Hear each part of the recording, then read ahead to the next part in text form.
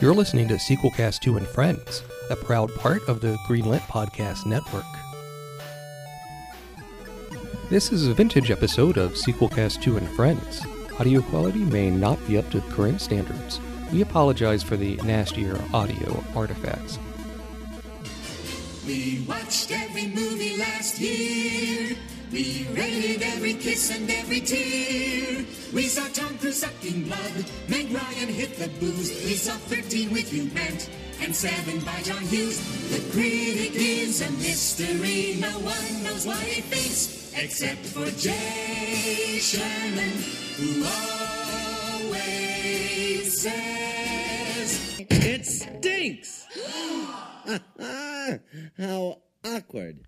Hello and welcome to Shermometer, Critiquing the Critic.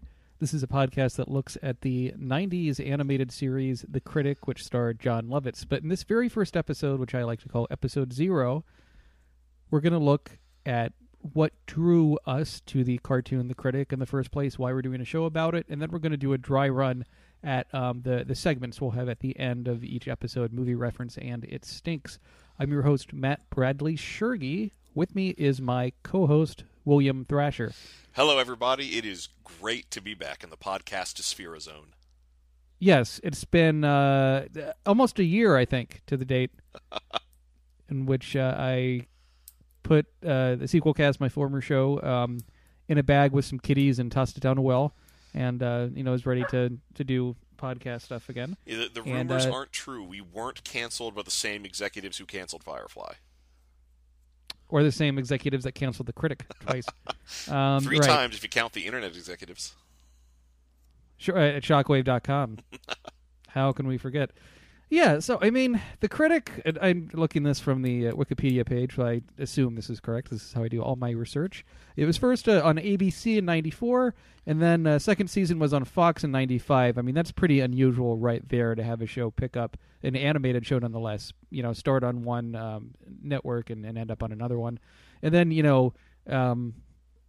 about half a decade later, it popped up on for an online season.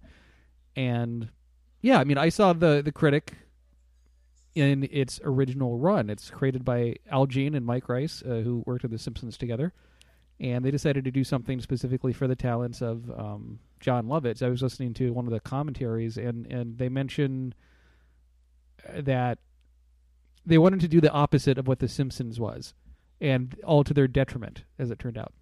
In terms of the ratings and everything. But when did you first see The Critic? I first saw The Critic when it premiered. I was fortunate enough to see the entire original run when it originally aired. It came out at a great time because The Simpsons was at its height. I was super excited to see another show by some of the creative staff of The Simpsons. And the year before is when I really finally discovered SNL as a comedy fan. So by the time this was ready to come out, I was very well versed in Jon Lovitz and his comic persona through SNL, both SNL reruns of his episodes, and I believe I had finally started watching the series late at night and had caught his last season live. Yeah, I mean, I recall hearing about it in, I lived in Atlanta at the time, and the Atlanta Journal-Constitution, the big paper down there, had their own version of TV Guide they'd publish every Sunday, kind of like the bigger papers would. And what happened is they were doing a preview of new stuff coming out this coming fall season for 94, and they mentioned The Critic, and they gave it a pan, despite never having seen a review copy of the show. They were just like, a cartoon about a critic starring Jon Lovitz. This will be good. Like, you could tell whoever wrote it was very sarcastic. And then that person went on to create BuzzFeed. Yeah, I mean, like, I knew who Jon Lovitz was, but I don't think it was from Saturday Night Live. I think it was from his memorable supporting part in A League of Their Own. That baseball movie with Tom Hanks, Madonna, and Gina Davis, and I believe Rosie O'Donnell was in that as well. Yes, yep, she was. Looks like it. And it had his immortal line reading, "Well, that would be more, wouldn't it?" Yes, he's. I recall he's just mainly in the beginning of the film, but he's quite quite good as the one of the recruiters or something. Oh, and listeners, if you like bad John Lovitz impersonations, this podcast will be a tour de force. Have we got a treat for you, gentle listeners? Yeah, so I got into movie reviews with a product. It's not even a game. I guess it's like an ebook on CD-ROM called Microsoft Cinemania 94. And this had, the entire Roger Ebert home video encyclopedia, which was a collection of his reviews. It had Pauline Kael's 5001 Nights at the Movies, a limited selection of her reviews over her illustrious career. And it had like the movie encyclopedia. It had pictures from a lot of the movies, even like super grainy QuickTime video clips for some of them. Cool. And that, and this was either around the same time of Internet Movie Database or like right before, but you could look and see, oh, wow, I like Tim Burton, and oh, he did this early obscure direct-to-video TV movie called Frankenweenie. Maybe I'll go to the Blockbuster Video back when they had rental stores, and go get that. So I think, that sort of connecting the dots mentality of following your favorite, director, actor, what have you, made movie criticism fun to read. And I actually did some amateur reviews on the movie reviews news group, rec.arts.movie.reviews or whatever it was, when I was like 13. I described stuff as being zapped a lot in those reviews. I'll have to post a link to it on the Facebook page. Did you read movie reviews at all when you watched The Critic, or did you know it more like from The Simpsons? Was that? Well, I mean, the fact that two of the Simpsons producers were involved in this really did help bring me over. I was not really into movie reviews at the time, but that was also around the time I've always been well versed in a lot of science fiction movies, but The Critic came out about a year and a half after my mother had introduced me to the Marx Brothers and a lot of classic black and white comedies, Some Like It Hot, Bringing Up Baby, things like that. And so this came around the time that I was starting to get truly film literate, which I think helped because I spotted a lot more of the classic film references and got a lot more of the Woody Allen jokes because my education in film had begun at this point. Right. I mean, that's one thing The Critic did so well, is that it did movie references that were both topical but also classic. And you had to really know a lot of different movies to try and catch every reference in the show. Well, they're also I think they weren't lame references. Lame reference humor has really taken off and stagnated simultaneously in this our strange modern age. But The Critic was so clever with its references. They didn't just say, "Hey, remember this." They tried to spin interesting jokes off of the reference. Jokes and commentary. What was the joke on South Park? The manatee method of doing jokes. Oh yeah, you just arrange balls with the names of things you recognize. So you get Chipotle, Mr. T, water slide. I pity the fool who serves me Chipotle on a water slide. Exactly. Yeah, and set up and a punchline all in one. But yeah, no, in The Critic it makes sense when they do that because it's a film critic reviewing a movie, so they cut away to like a 1 minute parody of the movie or 30 seconds or whatever it is. But then it goes right back to the main story. But then he also lives in a world made of movie parodies, where at any given moment a movie parody might break out in his real life. And you also had real life film critics often playing themselves on the show. I was really surprised to see that Gene Shalit played himself. That was so cool. Gene Shalit, Rex Reed, and of course most famously Siskel and Gene. Siskel and Ebert, yeah. Definitely. Or Gene Siskel and Roger Ebert, that's right. Yeah, I mean, I think, and that's one thing about The Critic that made me get back into it was the DVD release. Sony owned the home video rights for The Critic, even though it aired on these two other networks when it was on TV. It never made enough episodes to get, the magic 100 episodes to do syndication or whatever. Although I recall Comedy Central would do repeats of The Critic. Yeah, Comedy Central played late at night reruns of The Critic for I think almost 3 years. Yeah, so I mean that built up awareness to the show, and there wasn't like a VHS release as far as I know, but we eventually did get a DVD release in 2005, and it was a title that kept on showing up every year. Sony would do a poll to its favorite customers, I guess, and say, which of these TV shows would you like to see us release on DVD? And The Critic was always on there. And when it finally came out, I understand it did pretty well. I think it had like 4 or 5 printings on DVD, and it's a pretty cheap set. I got mine for less than $10 because I accidentally sold mine a few years ago. Well, so really, who knows how much you paid, because you paid twice. I paid retail price when it came out, which I believe was like $29.99. Sounds standard.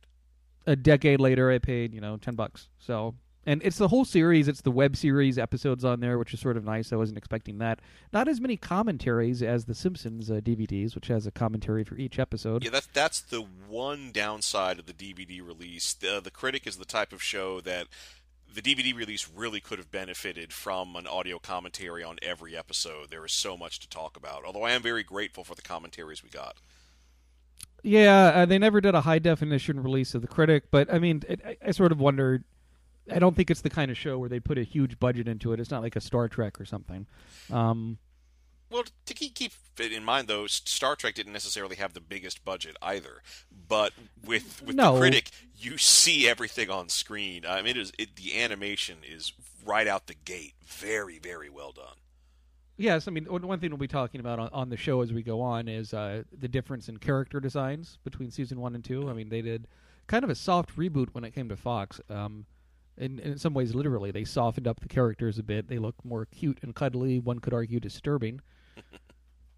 Yeah, that Jay Sherman does have something of a fetal quality about him. Yeah, he had sort of like a flat head in Season 1, and it got everything was a lot more rounded in Season 2.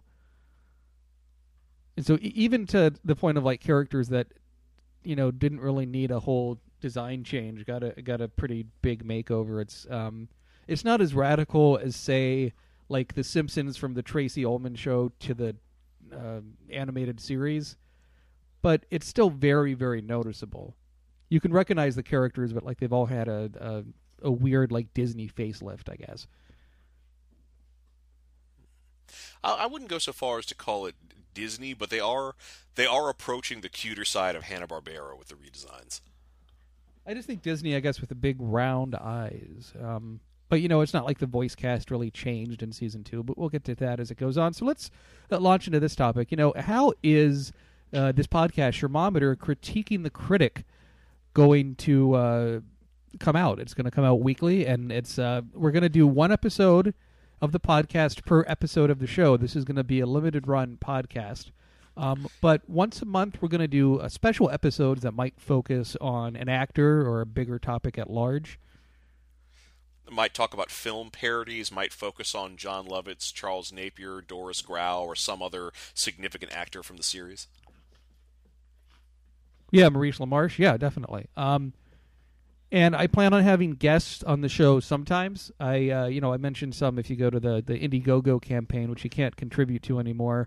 I have lined up as tentative guests. I have Al Jean, the co-creator of The Critic, Scott Weinberg, who writes for The Nerdist and Playboy, Matt Curioni, who founded Pixels and Reels, which is a popular Facebook group, and he writes for We Talk Movies, and Alex Miller, who wrote for Battleship Pretension.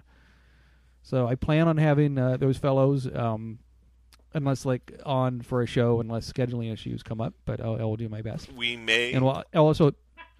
Yes. We may also have a special appearance from another one of our sequel cast contributors, Georgia Jason. Yes, that would be absolutely sure. I don't want to have a guest like every episode. Maybe one guest a month, I think, would be good. So altogether, it's going to be a 33 episode run with normal episodes that cover the Critic episode by episode and the special ones that I just mentioned. As far as the web series, we're not going to do an episode per episode of the web series because those are like 3 minutes apiece. But we might split that into 2 different episodes. Maybe it's been a while since I've seen those. Those are so short. We could do a special episode that's just an audio commentary of those shorts, one right after the other. Yeah, I didn't think about that, but that's true. I think the credits for the web series of The Critic is longer than each episode.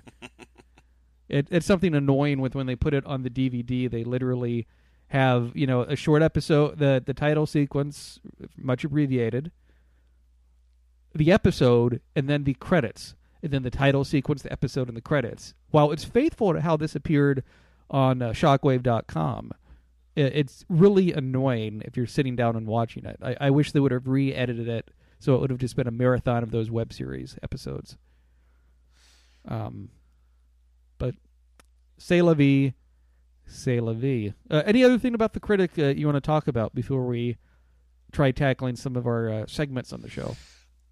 No, only that, and we will, of course, talk about this more. But that it is when The Simpsons became big. So many networks jumped on the bandwagon and tried to create new primetime animated shows to compete with The Critic. And of all the shows that came out of that period, not only is The Critic the best, it's the only one that I think anyone remembers.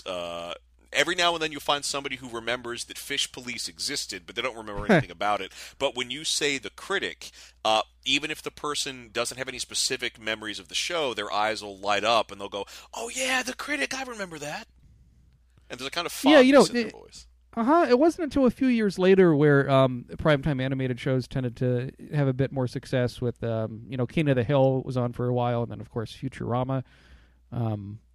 So there you have it. But we're talking about, we're going to be talking about The Critic. So next week we're going to talk about the Season 1, Episode 1, and so on. We're going to go in the order of the episodes as they're listed on the DVD, which is not necessarily the same as broadcast order, but it's the producer's preferred order, and it's pretty close. I think there's maybe a few episodes that are flopped around from Season 1 as opposed to broadcast order. But I really don't think broadcast order matters so much. It's easier to do it as it's presented on the DVD. It's not like The Critic had a big ongoing story arc, with the exception, I think, of perhaps the romantic stuff in Season 2 was trying to tell a bigger story.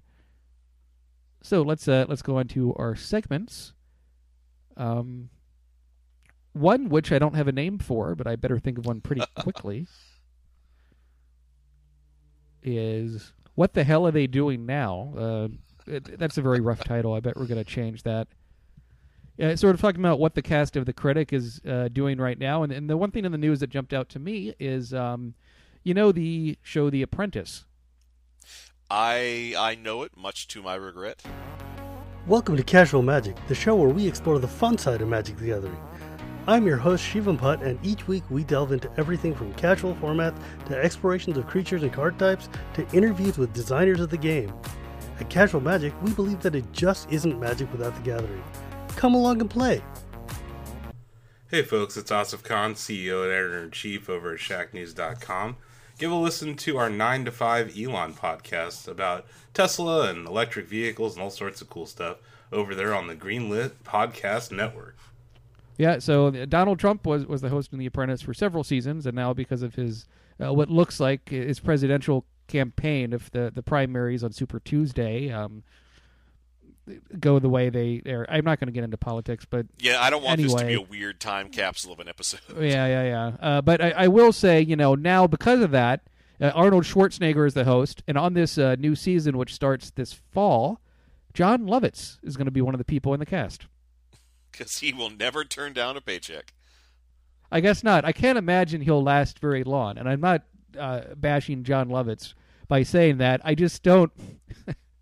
I don't. There's something about John Lovitz that people either really like or really annoyed by. Well, I feel like when he gets fired, he'll go, "No, you're fired, and thanks for nothing," and then he'll just kind of strut out of the room. Yeah, I saw a great clip of John Lovitz being interviewed by Jiminy Glick from that Comedy Central series. No, John, why don't you tell us about your time on The Apprentice? Let me have a donut first. And then he takes a donut and starts eating it, and then very slowly Marty Glick starts to fall asleep and snore. It's pretty good. Any of that Jiminy Glick stuff is good. But that's one thing I noticed in the news about John Lovitz recently. So there you go. There's also he's been talking a little bit about he'd love to do The Critic again. I don't know if that's going to happen, but it wouldn't be out of the question. I think if it would, they would do a Kickstarter maybe or something to gauge interest. Yeah, I could see that. I could see it. I could see it maybe get revived on Comedy Central or possibly on the Cartoon Network. Could also be TBS. Recall TBS financed the last season or two of American Dad. So Yeah, and actually, in other critic cast news, Charles Napier's grave has still not been defiled by grave robbers, so we can all be thankful for that. Very good. Next segment. Movie reference. What's one of your favorite movie references from the critic? I mean, when we actually talk about the episodes, we're going to make this, more germane to what we're speaking about. But the critic, as you had noted, is quite famous for its movie spoofs and everything. Well, so what is one that sticks out to you as like, oh boy, that's a real funny one, or that's real clever? Well, one of the ones that really always jumped out to me, and it's one of those movie references where now when I rewatch this episode, this may even be in the first episode, it just strikes me as resonating more and more and being more true, is when Jay takes his son Marty and his date Carmen to the movies, and it's all bad movies. Then he sees that they're going to be showing The Red Balloon, which is an amazing French movie, which I saw when I was 6 years old, and it was just a perfect age to see it, and it left a big impression on me. So I was delighted that they were making a reference to this French movie from my childhood. And then I was also delighted the next day when my handful of friends who had watched The Critic didn't get that reference, and I had to explain it to them. And I like being perspicacious. But then the even better is when they spin it off into that hardcore action sequel, Red Balloon 2, like Balloon's Revenge. And they have the Hans Gruber type villain, and they're all making terrible quips, and it's just this perfect overblown sequel. I love that. I love where that film parody goes. Yeah, it's unexpected, but the vocal cast, Maurice LaMarche most notably, but there are also some other ones in there. I believe they got paid per character they played, so they could do a lot of imitations, and they might get like 20 separate characters per episode or something. One more step, and the red balloon becomes the dead balloon.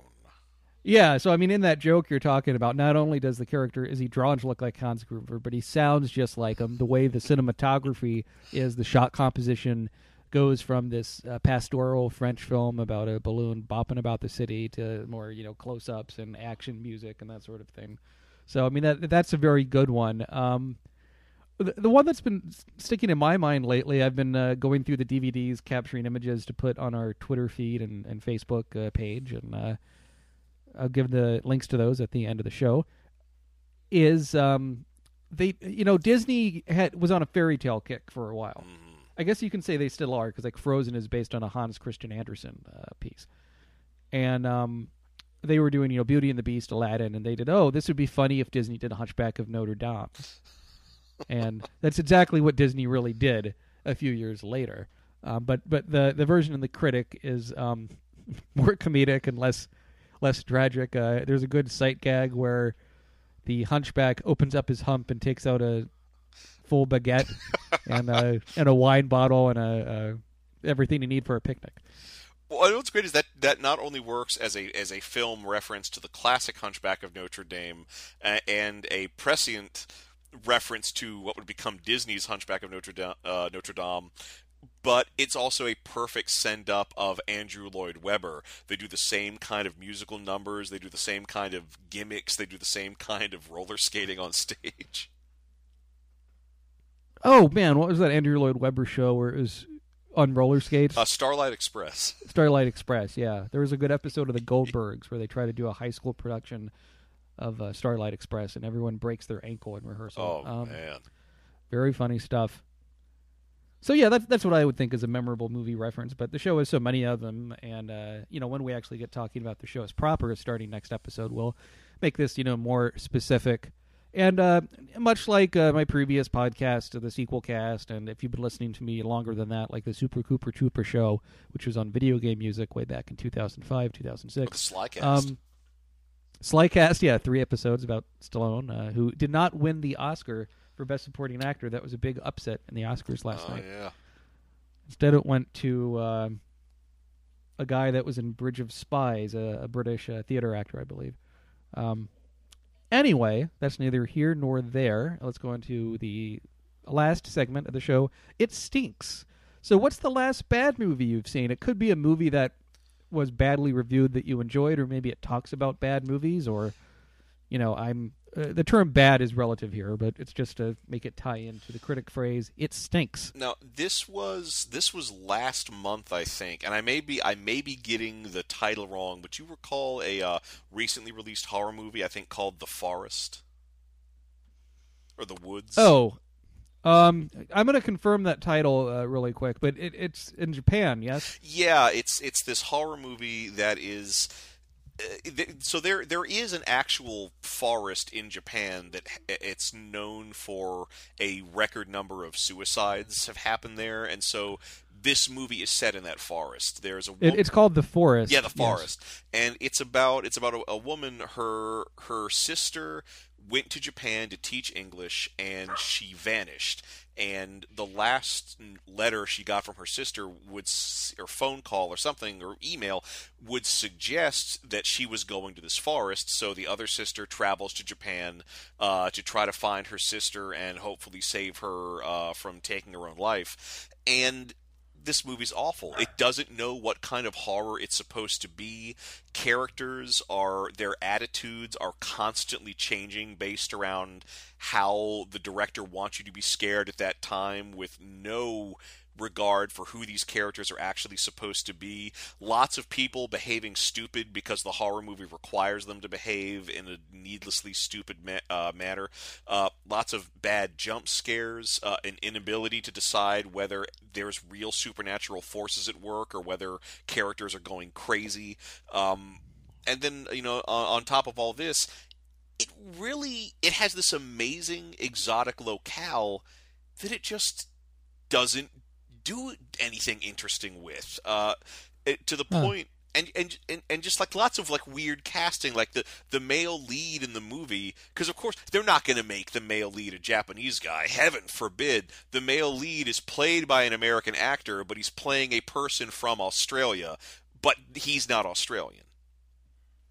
Does he try to do an Australian accent? No, he's an American that lives in Australia who's on assignment in Japan. He has a very convoluted backstory. That is convoluted. That I feel like is only there to justify his acting choice. Also, you can it's almost like every 7 minutes there's a improbable Japanese stereotype. Do you have the Japanese people coming out of the woodwork taking photos with their advanced Sony cameras? There is a thing kind of like that when she's in the taxi cab being driven from the airport to her hotel, and it's just this montage of this strange alien place, Japan, that she's come to, and it's just every time the camera looks out the cab window, there's some like a Harajuku girl or salarymen or soap parlor neon signs. But the one that really, really gets me is that she goes to a restaurant, a sushi restaurant, and orders sushi, and is then horrified when she discovers that sushi is raw fish, except the sushi she's given isn't sushi that actually exists. She is given just a flat-out raw whole lobster tail and a fish's severed head that's still alive. That's her meal. That's a shame, from the way you're describing it in the beginning. That sounds like that's a potentially neat concept for a horror film, and with the Japanese setting, makes it somewhat unique, at least for Western audiences. So, I'm thinking there was a bit of that J-horror remake trend in the early 2000s with The Ring and The Grudge, and The Grudge. Yeah, exactly. So that's too bad. It's something I saw, and it's a good documentary about a company that made a lot of really bad movies. I saw it on Netflix streaming. It's Electric Boogaloo, the wild, untold story of the Cannon film. Oh, I've seen that too. I absolutely love that documentary. Yeah, I mean, not only is it they have a lot of fun clips from trailers and stuff that Cannon Films made. I did not realize exactly how many films they made per year compared to a normal movie studio. Oh, they cranked them out. They did. I mean, if you don't know what Cannon Films is, some of their better-known films is they produced Death Wish 2, 3, and 4. Part of what made them go out of business is they tried to get more... they wanted to compete more with the big boys and did more expensive productions. They did helped with Superman 4, The Quest for Peace. Yep. And the Masters of the Universe, the He-Man movie. Oh, yeah. And Bolero was a film they had some involvement with. Bo Derek picture. And yeah, I mean, they do a great job of summarizing everything. And I think what's funny at the end is, as the kicker, the Globus brothers? Is that right? Well, they weren't brothers. Or- It was the Mannheim, business Golan, partners. and Hiram Globus, I think was the name. Yeah, they're Israeli business partners. They had a big falling out and had separate companies for a while, but they got together to make their own documentary just to compete with this one, and it came out before this one did, and it's much more positive in their portrayal. Go this one- Boys, I think is what it's called. Yeah, the Go-Go Boys, and I wouldn't mind seeing that one, but I mean, this one you have Richard Chamberlain being pretty blunt about the what was the films he did with Sharon Stone, or Indiana Jones knockoffs. Was that Romancing the Stone or? No. That King was Solomon's Romancing the Stone. Mines? Was the King Solomon's Mines? Yes, and Yeah, with Cassandra Peterson, TV's Elvira as the main villain. that's right. Yeah, it was King Solomon's Mine, and then it was followed up by Alan Quatermain and the Lost City of Gold. So there you have it, and I think a lot of these movies ended up being, you can get it were released through MGM because they had a production deal. The title Electric Boogaloo is a reference to Breakin' 2 Electric Boogaloo, which you always see quoted in reviews about movie sequels. They'll say at least it's not called Electric Boogaloo or something like that. Yeah, that's the go-to when you have a joke sequel title, is to just make it title 2 Electric Boogaloo. I think my favorite part in the whole documentary is they talk about when the founders of Cannon Films break up. They have competing films about the lambada, like a sexy romantic dance, and each one is more. They also have a fun time talking about the American Ninja films. Oh yeah, and the one I really want to see is the third one, where instead of a hero, it's a heroine. And they describe it as a combination of a ninja movie, The Exorcist, and Flashdance. It sounds quite irresistible, frankly. But yeah, I think Electric Boogaloo, The Wild Untold Story of Cannon Films, is a good, fun, frank documentary about a production company, Cannon Films, that made a lot of cheap crap. But I think also they as they said, we're not interested in the business of making movies. We just want to make movies, and they certainly did that. Their enthusiasm, I think, is quite admirable. Yeah, and one thing, as bad as a lot of those movies are, one thing I do have to respect them for is giving a lot of directors and screenwriters way more creative control than they would have in any major studio film. That's right, and I think they must have paid the actors okay, because you have some well-known actors in these different productions they did. So there you go. Hope you've enjoyed this episode 0 of Shermometer critiquing the critic. Best way to follow us is on Twitter at Critic Podcast. Also check out the Facebook page, facebook.com/thecriticpodcast. And if we're not on iTunes by the time you're listening to this, we should be working on that. And special thanks to Sean Franson. Very special thanks to Peter Monk. So those are two individuals that donated at the levels we required to get your thanks or whatever on the Indiegogo campaign. You might be wondering, how can I contribute money? I didn't get a chance to chip into the Indiegogo campaign. I'm working on that. I'm going to do that. I'll probably do a Patreon or something, but that's not up quite yet. So again, the websites are facebook.com/thecriticpodcast. And follow us on Twitter at Critic Podcast. Be sure and send us, your memories of the critic. When did you first see the show? What are some of your favorite episodes? Is there a quote from the critic that just makes you crack up even when you think about it? Full of leafy goodness and green penis. Oh my goodness, that's terrible. The cowboy way a wow? No way, a Bow Wow dog from Hollywood. Yeah, that's something we're also going to have to talk about. This show is endlessly quotable, and I have been quoting it to this day. Excellent. Any last thing you want to say, Thrasher? Only this. The show's over, sir. You're going to have to leave the theater. Were my pits too ripe? Doo-doo-doo-doo-doo. That wasn't even a good John Lovitz. I wasn't sure who you were trying to do. Yeah, it in my head it was John Lovitz, but then it came out much deeper. It was no Shecky Spielberg. Who What? We got him on the line real quick for Sequel Cast. Oh, he's fans. calling in. Hey, Shecky. How you doing? Yeah, it's great. So, are you a fan of The Critic? When the cartoon came out, The Critic, I thought, gee, I better compete with this. This is such a good idea. So I made a show called The Critics. Put an S at the end. Pretty sneaky.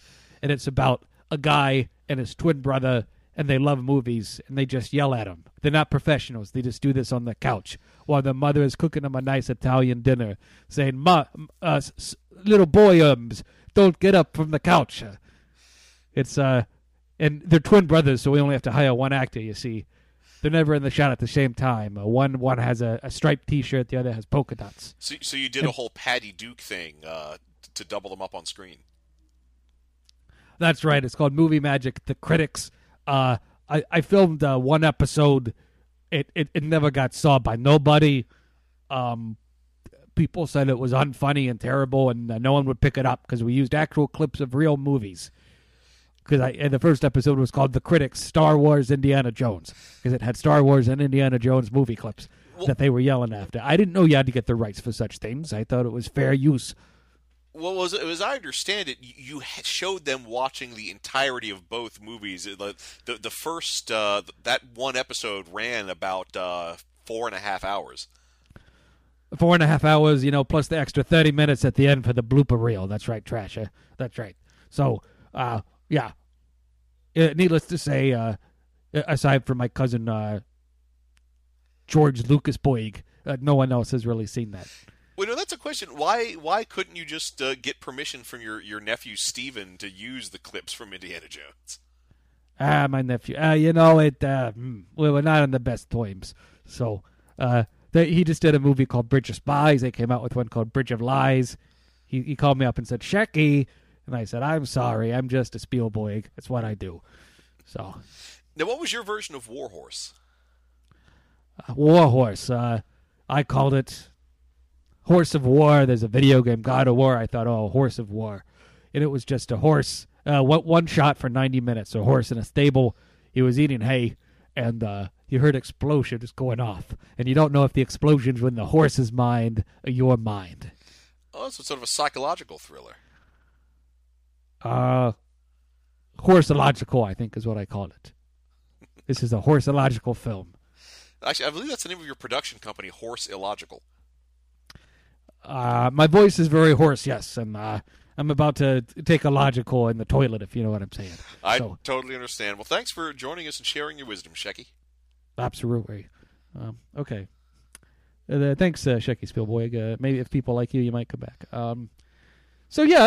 Again, Shermometer critiquing the critic. We'll be doing episodes every week unless one of us gets sick or there's travel, but we'll stick to that best we can. We'll try to double up when we can, maybe. Yeah, right. It's going to be about 33 episodes or so altogether. And we'll have normal episodes that cover the critic, episode by episode, and then special episodes once a month that focus on a special topic like an actor or a topic like film criticism online and what have you. It'll be artisanal. That's right. Again, Facebook page, facebook.com/thecriticpodcast, and follow us on Twitter @criticpodcast. Send us your thoughts on the show. Not just this podcast, but the critic itself, the show we're allegedly talking about. So for Shermometer critiquing the critic, this is Matt. And this is William. Saying, the critic is a mystery. No one knows what he thinks. Except for Jay Sherman, who always says, it stinks. Ha ha!